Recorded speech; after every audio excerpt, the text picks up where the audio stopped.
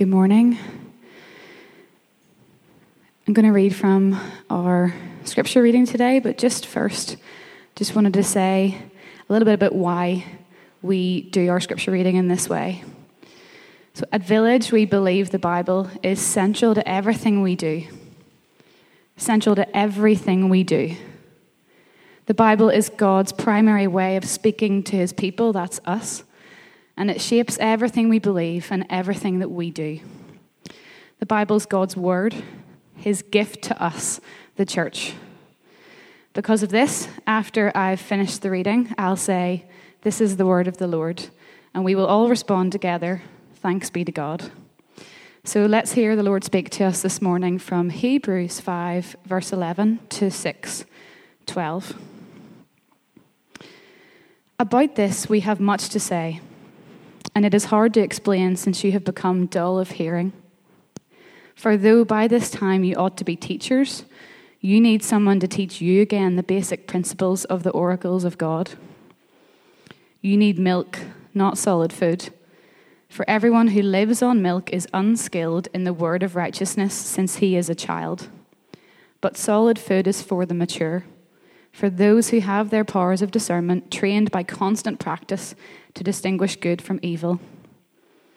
Therefore, let us leave the elementary doctrine of Christ and go on to maturity, not laying again a foundation of repentance from dead works and of faith toward God and of instruction about washings, the laying on of hands, the resurrection of the dead, and eternal judgment. And this we will do if God permits. For it is possible, in the case of those who have once been enlightened, who have tasted the heavenly gift and have shared in the Holy Spirit, and have tasted the goodness of the Word of God and the powers of the age to come, and then have fallen away, to restore them again to repentance, since they are crucifying once again the Son of God to their own harm and holding him up to contempt. For land that has drunk the rain that often falls on it and produces a crop useful to those for whose sake it is cultivated, receives a blessing from God. But if it bears thorns and thistles, it is worthless and near to being cursed, and its end is to be burned. Though we speak in this way, yet in your case, beloved, we feel sure of better things, things that belong to salvation. For God is not unjust so as to overlook your work and the love that you have shown for his name in serving the saints as you still do. And we desire each one of you to show the same earnestness, to have the full assurance of hope until the end, so that you may not be sluggish, but imitators of those who through faith and patience inherit the promises. This is the word of the Lord.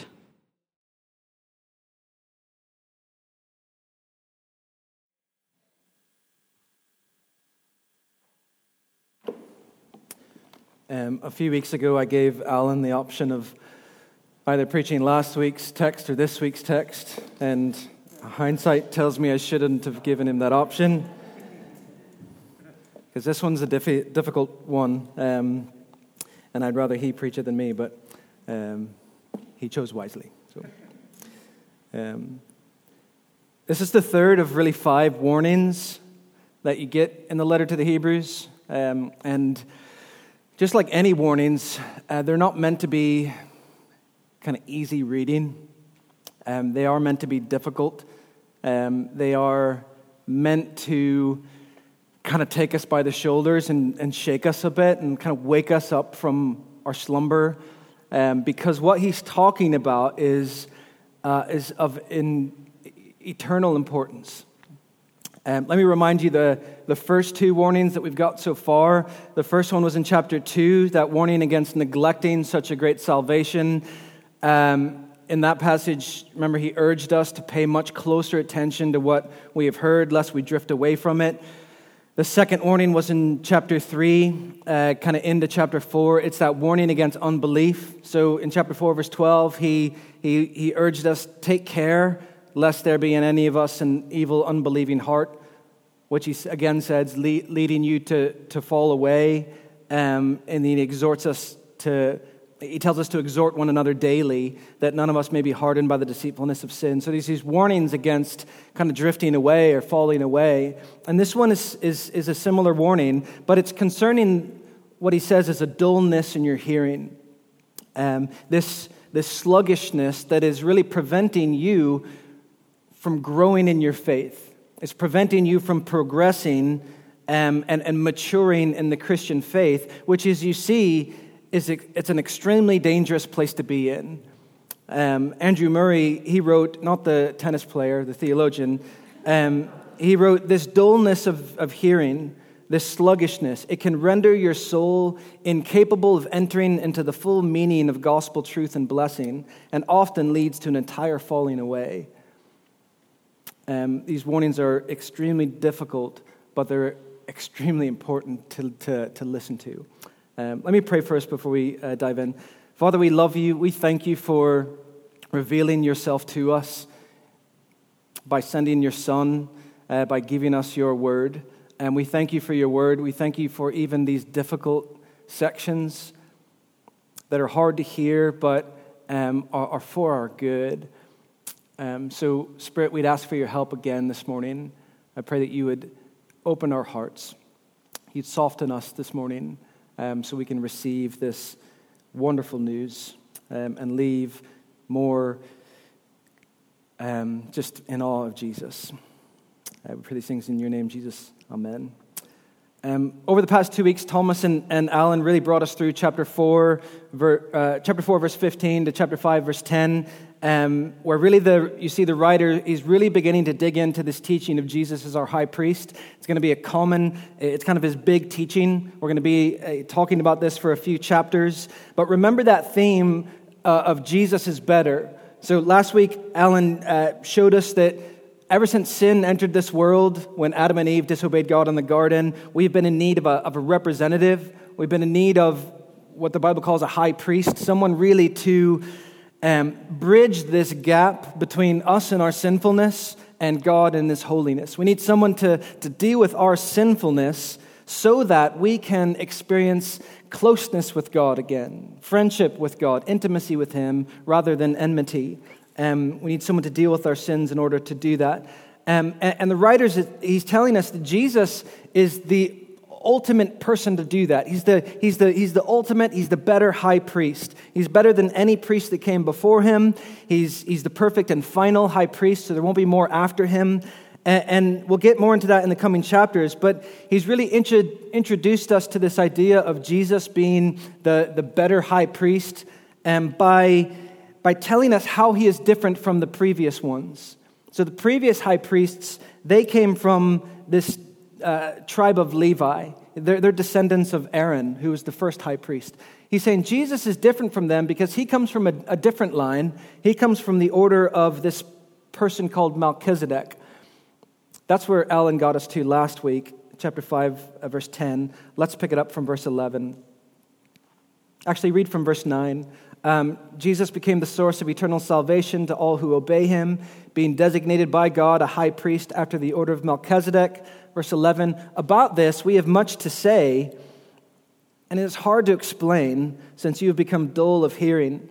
So you can see the writer's beginning to get on a roll. He's beginning to kind of get into this idea that Jesus is the high priest, but he's different from the previous ones because he comes from this order of Melchizedek, and he's excited. It's almost like he's saying, man, I have a lot to say about this teaching about Melchizedek. It's really, really important for you to understand this. I have a lot to say, but I'm not going to go there quite yet because you're not ready for it. You see, there's a problem in this church. And the problem was that his listeners, or at least some of them, were spiritually immature children who were still living off of milk. They are incapable of digesting the meat of God's truth of Jesus being this high priest after the order of Melchizedek. And so instead of continuing on with this Melchizedek teaching, which he will get into this in verse 7, he stops doing that and he turns to his audience and he confronts them about their problem of their spiritual immaturity. You'll see, I've had this on the screen, there's these 3 clear sections that we're going to look at. Firstly, you have his confrontation with his audience, He's essentially saying, you are spiritually immature. He's confronting them with this. And then he gets into this kind of stark warning in verses 4 to 8. He says, and this is what you're in danger of because of your spiritual immaturity. But then at the end, he ends with this encouragement, this exhortation in verses 9 to 12, where he says, but I have confidence in you. Let's look at that first section, his confrontation. Verse 11, we have much to say. So about what? This teaching on, this deeper teaching of Jesus, the great high priest after the order of Melchizedek. He says, we have a lot to say about that, but it's hard to explain to you. Why is it hard to explain? Well, he gives us the reason why it's hard to explain. And the reason it's hard to explain isn't because it's difficult to explain. It's kind of unexplainable. It's also not because his audience is not smart enough. They're not educated enough, or their IQ isn't high enough in order to be able to understand. That's not the reason. The reason he gives for it being hard to explain is because they have become dull of hearing. In other words, they've become spiritually hard of hearing. He feels that his listeners are incapable of following or really appreciating such a spiritual truth. He says, you have become dull of hearing. This is a common theme in the letter, isn't it? We kind of lose this when you kind of break it up into these sections over a long period of time, but when you just read it all in one, you really pick up on this theme of God speaking and the importance of us listening to his voice, listening to his word. So this is how the letter began in chapter 1. It said, God has spoken to us in his Son. In chapter 2, he continues by saying, pay much closer attention to what we have heard. Make sure you're listening intently. Chapter 3, he says, today, if you hear his voice. He repeats that several times. Chapter 4, the word of God is living and it's active. This is an obvious theme of God speaking and us not just listening to his voice, but responding in obedience to it. And he's saying here, what I'm about to tell you, it's hard to explain because you have become dull in your hearing. That word dull, it's the exact same word in chapter 6, verse 12 as sluggish. It means you've become lazy in your hearing. You've become sluggish. You're just leisurely about it. There's no more earnestness in your hearing. You're not sitting on the edge of your seat, just waiting to hear what God is saying. You're just comfortable. You're fine, and you're happy with your current state. Andrew Murray said, no teaching can profit where the heart is not wakened up to hunger for it as its necessary food. That's why he's saying, you're not going to appreciate what I'm going to tell you about Jesus' high priestly status. You're not going to get it. You're not going to appreciate it because you don't hunger for it. You're sluggish in your hearing. You're not doing what I told you in chapter 2. You're not paying much closer attention to what we've heard. And in chapter 12, he continues this admonishment, and he says, for though by this time you ought to be teachers, you need someone to teach you again the basic principles of the oracles of God. You need milk, not solid food. He's telling them, you've been part of this for long enough that you should be teaching others. You should be teachers by now. But the very opposite is the case. They needed someone to kind of go back and teach them the basic principles of the Christian faith again. Notice he says again, so he's like, you've been taught this, these fundamentals, these kind of ABCs of the faith.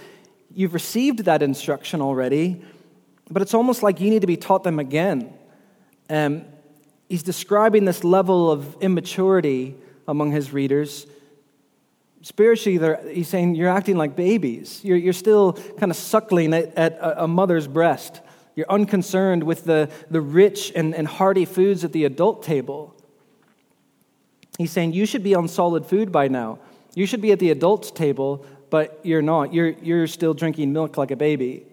You should be able to teach by now. You should know Jesus well enough now. Your love for Jesus should be deep enough by now that you are just overspilling to others. You should be contributing to the family rather than just always consuming. Which happens, doesn't it? It might describe some of you.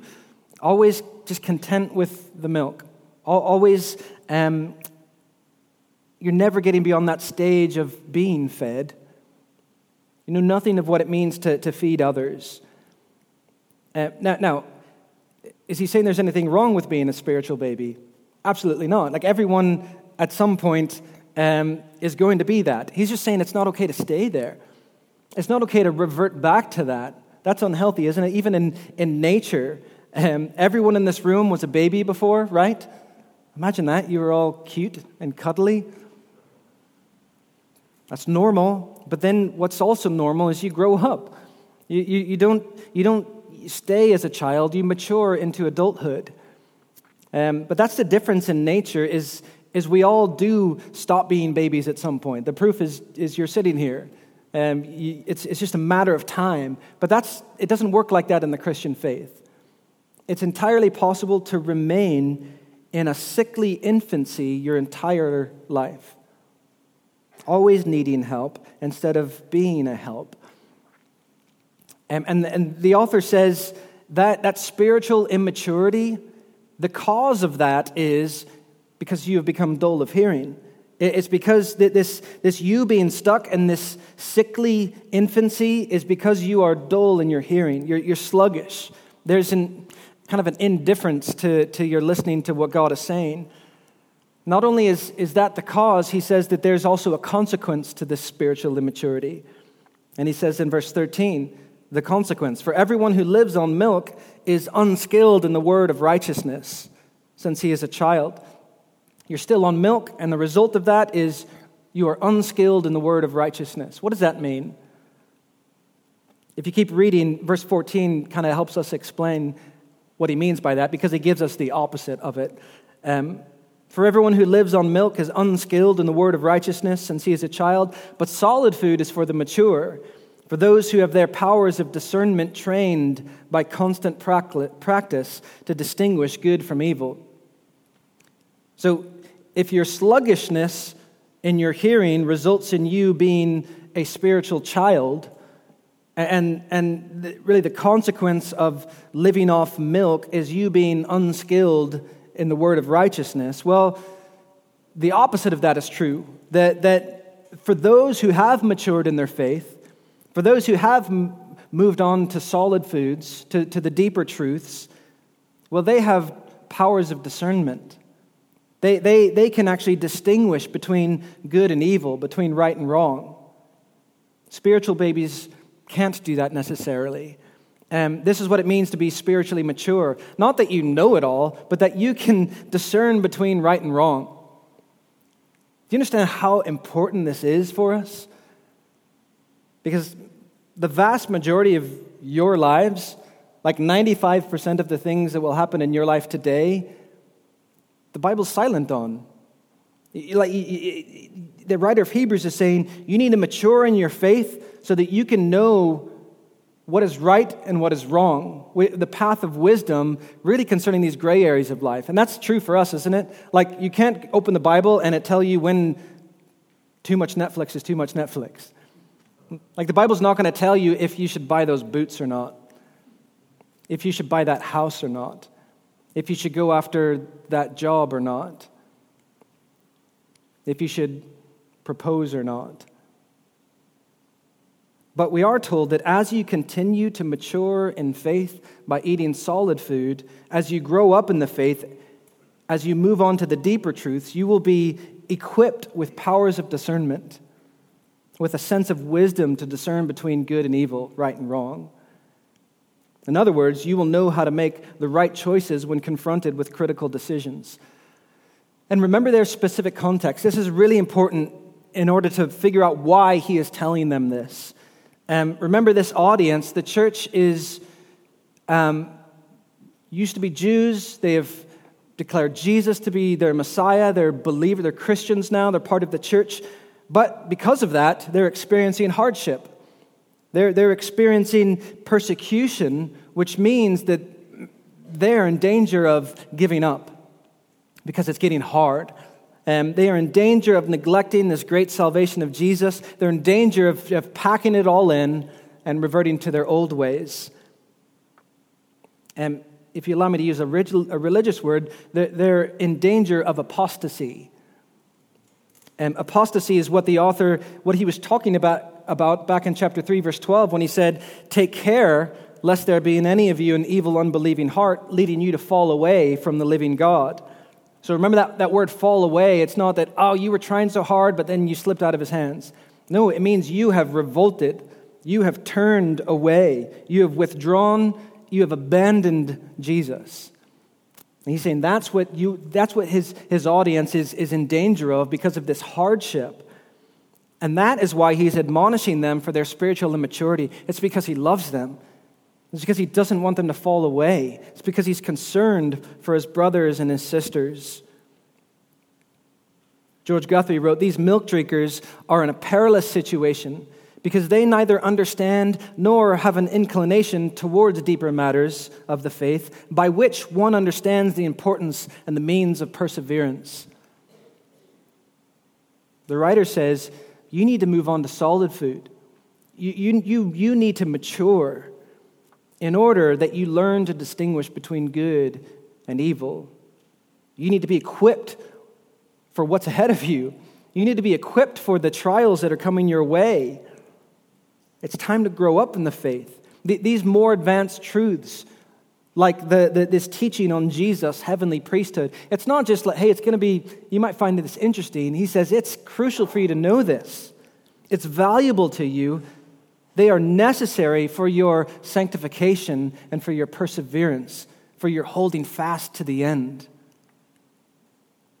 The author wishes to challenge his readers with this image of maturity so that they might wade with him into the deeper waters of the following chapters. His hope is that they will repent of their spiritual immaturity, grasp hold of the deeper matters of the faith, and ultimately endure in the face of persecution. And please hear me when I say this. What we're not talking about is your intellectual ability. Some of you, I've had conversations with some of you that just, you say, man, I'm just not that good of a reader. I just don't feel like I'm kind of educated or witty enough. The writer is not talking about your intellect. He is talking about your heart. Does your heart, does it thirst? Does it hunger for the deeper things of Jesus? The spiritual truths of God revealed in Jesus. Do you, like Paul, do you count everything as loss compared to just gaining more of Jesus? Compared to knowing him by faith that you might know him in the power of his resurrection? Or are you just happy with where you are? The writer's saying, if your heart is thirsty, if your heart is hungry for more of Jesus, then brothers and sisters, be ready for the Spirit of God to bring you, to lead you into maturity regardless of your intellectual ability. He's saying there are trials coming your way. There are difficulties. There's societal pressures coming into your life. There's family pressures. There is persecution that will tempt you to give up on this faith. You need to be equipped in order to persevere. It's time to move on to maturity. So he says in chapter 6, verse 1, he continues. He says, therefore, let us leave the elementary doctrine of Christ and go on to maturity, not laying again a foundation of repentance of dead works and of faith toward God, and of instruction about washings and the laying on of hands, the resurrection of the dead, and eternal judgment. I'll get into that second half in a minute, but he begins by saying, let us leave the elementary doctrine of Christ and go on to maturity. Firstly, notice he includes himself into this. He says us. So he's like, I need to hear this again as well. I myself can be in danger of kind of reverting back. We are one body. We are in this together. But he says it's time to get up and go to the adult table. Notice that although he said you need to be taught again the basic doctrines, he doesn't do that. He doesn't say, well, okay, so let's go back to the beginning. No, he says it's time to get up and move to the adult table. Let's get up, let's move, where they are serving solid food, food that is for the mature, food that will give you help to understand, it will give you more strength, it will help you persevere. Don't be confused by hearing what he isn't saying here. Because that line of, let us leave the elementary doctrines of Christ, can be a little bit confusing. What confused me when I first read that is, well, back in chapter 3, verse 14, he kind of said the opposite. He kind of urged us to hold fast to our original confidence firm to the end. So is he contradicting himself here? That word elementary is the same word as that original confidence firm to the end in the previous section. So is he saying we are to hold fast to that, or is he saying that we are to leave these things? Well, the second half of verse 1 kind of gives us the answer, where he says, not laying again a foundation of these elementary things. So he's not saying they're bad. He's not saying that they're less important. He's actually saying the opposite. He's saying they are extremely important, but they are merely a foundation upon which to build on. And we have architects, we have builders in our church, and I think any of them would say you don't need to lay a foundation more than one time. Like if you lay a solid foundation, well, then it's time to build on it. And this is what he means by kind of leaving the elementary doctrine of Christ and going on to maturity, progressing on to maturity. It's time to build on that foundation. And the second half of verse 1 into verse 2, really what he's doing is he's just giving a list of some foundational doctrines that are these kind of foundational things that they are to build upon, kind of leave from there. Most scholars agree these are kind of 6 foundational doctrines paired into 3 groups. I think they're specific because of their kind of Jewish background, but here's them broken up on the screen to help you understand. He's saying, don't lay again a foundation, firstly, of repentance from dead works and of faith toward God. So, as you all probably know, this is kind of the basics of entering salvation, isn't it? Repentance from your works that are getting you nowhere and placing your faith in God instead.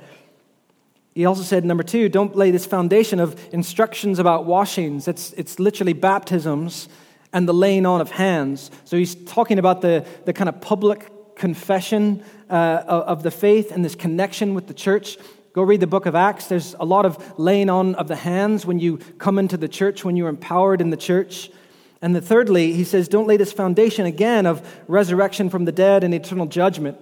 There, he's essentially pointing forwards. Like this is where we end up because of our faith in Jesus, resurrected from the dead and experiencing eternal life with him. These are incredibly important, just as any foundation is to a building. But the writer is saying, if you're merely content with them, then you are in a dangerous condition. He says you need to move on to maturity. And I love that he gives that little line of encouragement in verse 3 before kind of diving into this warning. He says, and this we will do if God permits. So he's saying, and I'm confident that God will do this. God will lead us into maturity. A little kind of nugget of encouragement is there before he looks at this warning in verses 4 to 8. Because it's heavy. Let's look at it. Read from verse 4. He says, for it is impossible in the case of those who have been enlightened, who have tasted the heavenly gift, who have shared in the Holy Spirit, have tasted the goodness of the Word of God and the powers of the age to come, and then have fallen away, there's that word again, to restore them again to repentance, since they are crucifying once again the Son of God to their own harm and holding him up to contempt. For the land that has drunk the rain that often falls on it and produces a crop useful to those for whose sake it is cultivated receives a blessing from God. But if it bears thorns and thistles, it's worthless and near to being cursed, and its end is to be burned. It's a tricky passage, isn't it?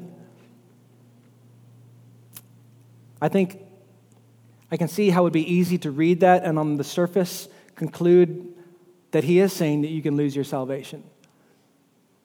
It seems to be what he's saying, right? You kind of break it up. The way he words it is funny. I've kind of broken it up in different colors here. He's saying, right, that it's impossible In the case of this kind of person, someone who has been enlightened, someone who's tasted the heavenly gift, shared in the Holy Spirit, someone who's tasted the goodness of the Word of God and the powers of the age to come, for that kind of person, if they fall away, he's saying it's impossible for them to be restored to repentance.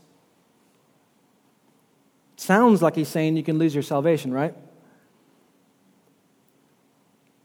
I firmly believe that's not what he's saying here. I'll try to explain that.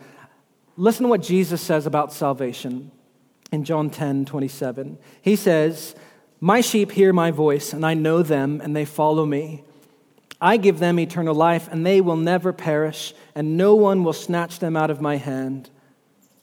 My Father, who has given them to me, is greater than all, and no one is able to snatch them out of the Father's hand. I and the Father are one." So that's how Jesus talks about your salvation, that you are unsnatchable when you are in his hand. And I firmly believe that the author of Hebrews believes that when you are brought into this great salvation by Jesus, that you are unsnatchable from his hand, that if you are a genuine brother or sister, if you are a genuine participant in this heavenly calling, that you will persevere to the end. That he who began a good work in you will bring it to completion in the day of Jesus Christ. Paul said that in Philippians 1:6. I think he believes that, but I don't think that's what he's describing here. I also don't think that he's introducing this new idea to his audience. What he is talking about in this stark warning is something he's already given us an example of back in chapter 3.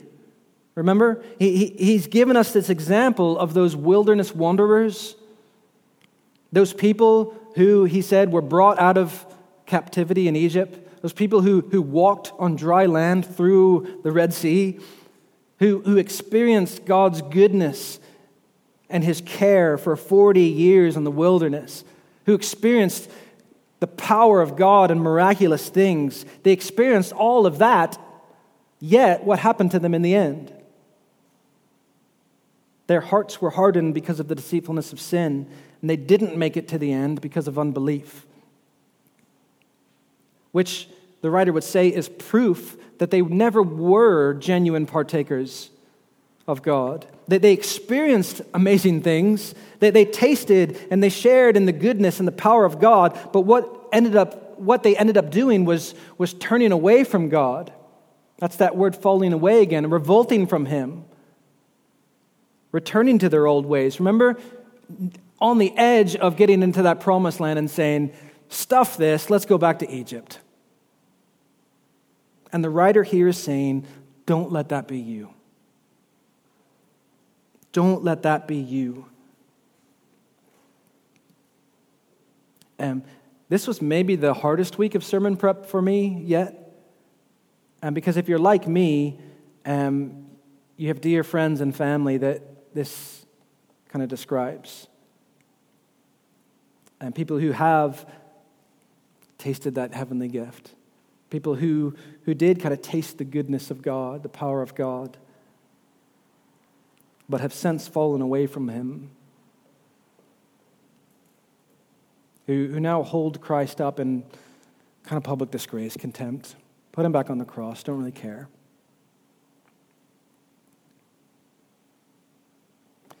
I think it's easy to get hung up on that word impossible. It's impossible to restore them again to repentance. My word for you is don't get hung up on trying to figure out what only God knows. Don't miss the point of his warning here.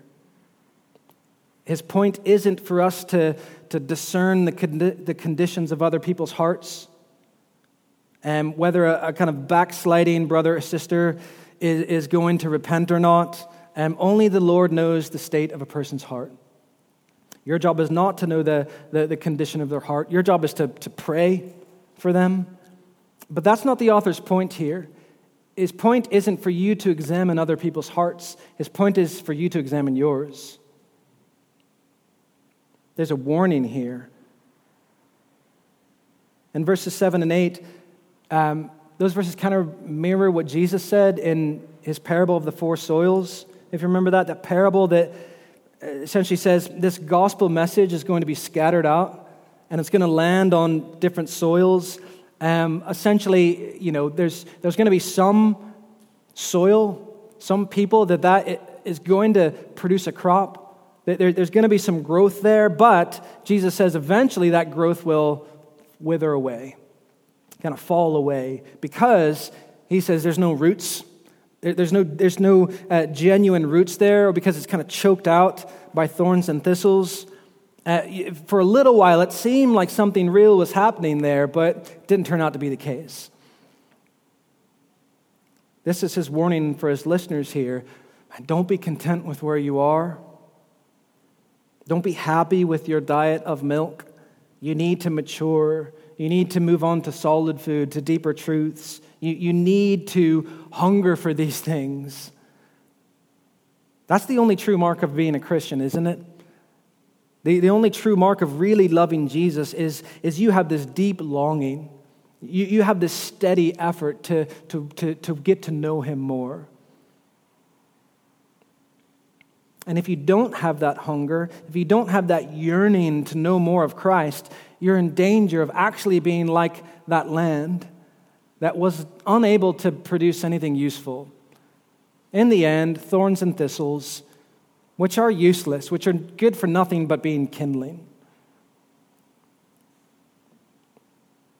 Andrew Murray wrote, in every Christian community, you have two kinds of people. There are some who give themselves up with their whole heart to seek and to serve God. And there are others, too often the majority, who, like Israel, are content with deliverance from Egypt and settle down in sloth, without striving for the full possession of the promise, the rest in the promised land. It's a stark warning, isn't it?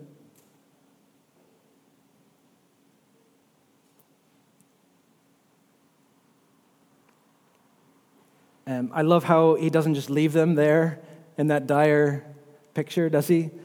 This is a pastor. His heart starts to kick in, and he turns and he says this in the next verses, something to mitigate or to kind of soften that warning. He wants to encourage them with these words. Read from verse 9. For though we speak in this way, yet in your case, beloved, I love that he says beloved, it's the first time he says that, we feel sure of better things that belong to salvation. For God is not unjust so as to overlook your work and the love that you have shown for his name in serving the saints, as you still do. And we desire each one of you to show the same earnestness to have the full assurance of hope until the end, so that you may not be sluggish, but imitators of those who through faith and patience inherit the promises. Love that he includes this loving, this encouragement, this exhortation for them. Though we speak in this way, in what way? And that stark warning, that spanking. Though we speak in this way, in your case, beloved, my dear brothers and sisters, I feel like there's something real with you. I feel like something genuine is going on in your hearts. Things that are genuine, things that belong to salvation. I believe you are part of that great salvation. He's encouraging them here. In verse 10, for God is not unjust as to overlook your work and the love that you have shown for his name. I love this. I think it's so important. I think sometimes in our kind of Reformed circles, we focus so much on our sinfulness, our depravity, and God's glory, that God deserves all the glory, he deserves all the praise. And don't get me wrong, I 100% believe that. But you also need to know that God is applauding you, that he's cheering you on, that God cares about what you are doing. He doesn't overlook it. He sees you as a son or a daughter. He sees the love that you have shown for his name, and it gives him joy. He delights in that. He claps his hands. This love that you have shown him that overflows in your service to others, that you are still doing. that love that you have for him that results in you being more like Jesus, essentially, serving and loving those around you. He says, I see that. This is fruit that something better is happening in your life. The author is encouraging them. He says, you're still doing it. Keep going. Keep pressing on. And verse 11 is his desire that each one of you, so notice he's kind of writing to two groups of people, isn't he here? I wonder if he maybe would have broken the letter up into two, to write to you guys and then write to you guys, but he doesn't do that. He's writing to them as a whole for everyone to kind of listen in and kind of discern which part they need to hear. Some of you need to hear this warning. Some of you need to hear this encouragement. Some of you need to waken up. Some of you need to get to the adult table to get some solid food in your diet. Now, some of you need to be encouraged that, there is fruit in your life. And keep going. He says in verse 11, my desire is each one of you show the same earnestness. There's that word again, that striving, that diligence to have the full assurance of hope until the end. That's his desire for them. Listen to me. God does not want you constantly questioning whether you are in his family or not. God does not want you to wonder if he is really pleased with you or not. It's not what he wants for you. He wants you to have full assurance of hope. He wants you to be confident and firm to the end.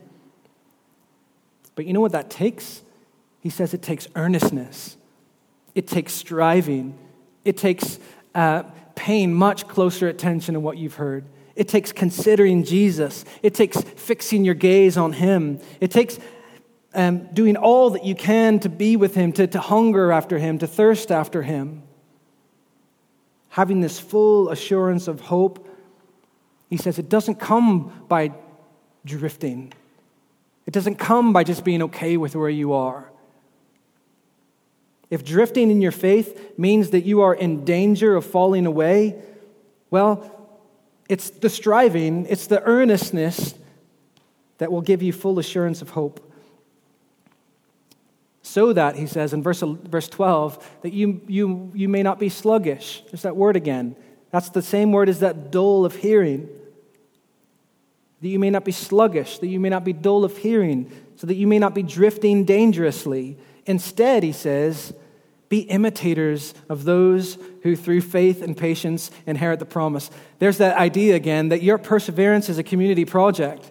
You cannot do it on your own. God says, I'm going to put people in your life that are more mature than you. I'm going to put people in your life that are examples of having faith and patience and steadfastness and perseverance. These people that are inheriting the promises, I'm going to put them in your life and I want you to imitate them. I want you to follow them. Why? Because they're doing it. Because they're following me. Because they're imitating me. And we're going to get more into that in the coming weeks, but today I want you to hear this warning. Waken up. Move on to the mature things, the deeper things. Thirst, hunger for more of Jesus in your life. Be like Paul, who counted everything as loss compared to this surpassing worth of knowing Jesus. Have you felt that today yet? Did you wake up today feeling that? What about yesterday? How much was that hunger in your heart through the day? And be encouraged, though. I think if this writer was writing this letter to our wee church, I think he'd have that same encouragement at the end. I think he'd look around and say, man, there's some special things going on here. I see fruit in your lives. I see examples of you loving Jesus' name, being enthralled with him. There's evidence that this is happening in your lives. It's evident in the way that you are living your lives, that you are loving your brothers and sisters, that you are caring for one another. Keep going, church. Don't be confident with where you currently are. where you currently are in your walk with Jesus. The riches of his glory is never ending. Do whatever you can to mine the depths of that glory. We're talking about, again, a daily abiding with Jesus. It's nothing more important. Let's stand and pray.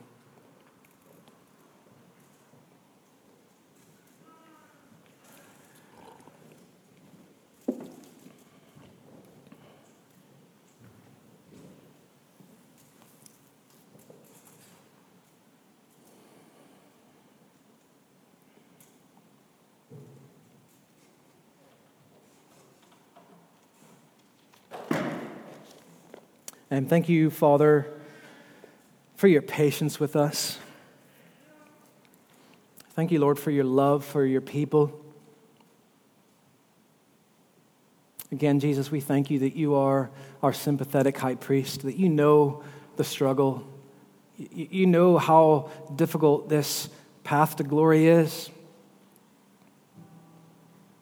You know it's not just a flippant thing. It's not just an easy thing.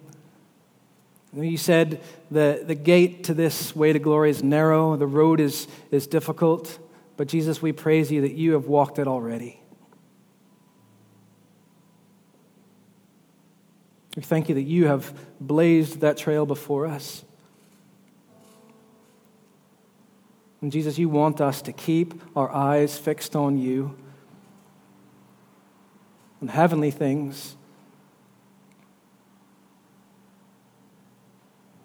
It's so easy to be distracted with things of this world, creaturely things. Lord, help us to see the promise that we have in you, this promise of rest, and help us to cling on to hope until the end. I pray for my brothers and sisters in the room. We're all in different stages. I pray for those who are babies in the faith. Lord, I thank you for new life. Thank you for those who are just starting to taste your goodness. I pray for those who have tasted that and need to move on, that need to mature. Give them a hunger and a thirst, Lord. Give them mature brothers and sisters to bring them along. May we exhort one another daily. And may we do as Psalm 37 says, may we trust in you and do good and dwell in the land and befriend faithfulness. May we delight ourselves in the Lord, that he will give us the desires of our heart. May we commit our way to the Lord, trust in him, and he will act. He will bring forth your righteousness as a light and your justice as the noonday. Be still before the Lord and wait patiently for him. Lord, bring forth our righteousness. Bring us through. It's you working in our lives. It's us depending on you. It's by grace we are saved. Help us to cling to you, Jesus. Bring us through. We pray these things in your name. Amen.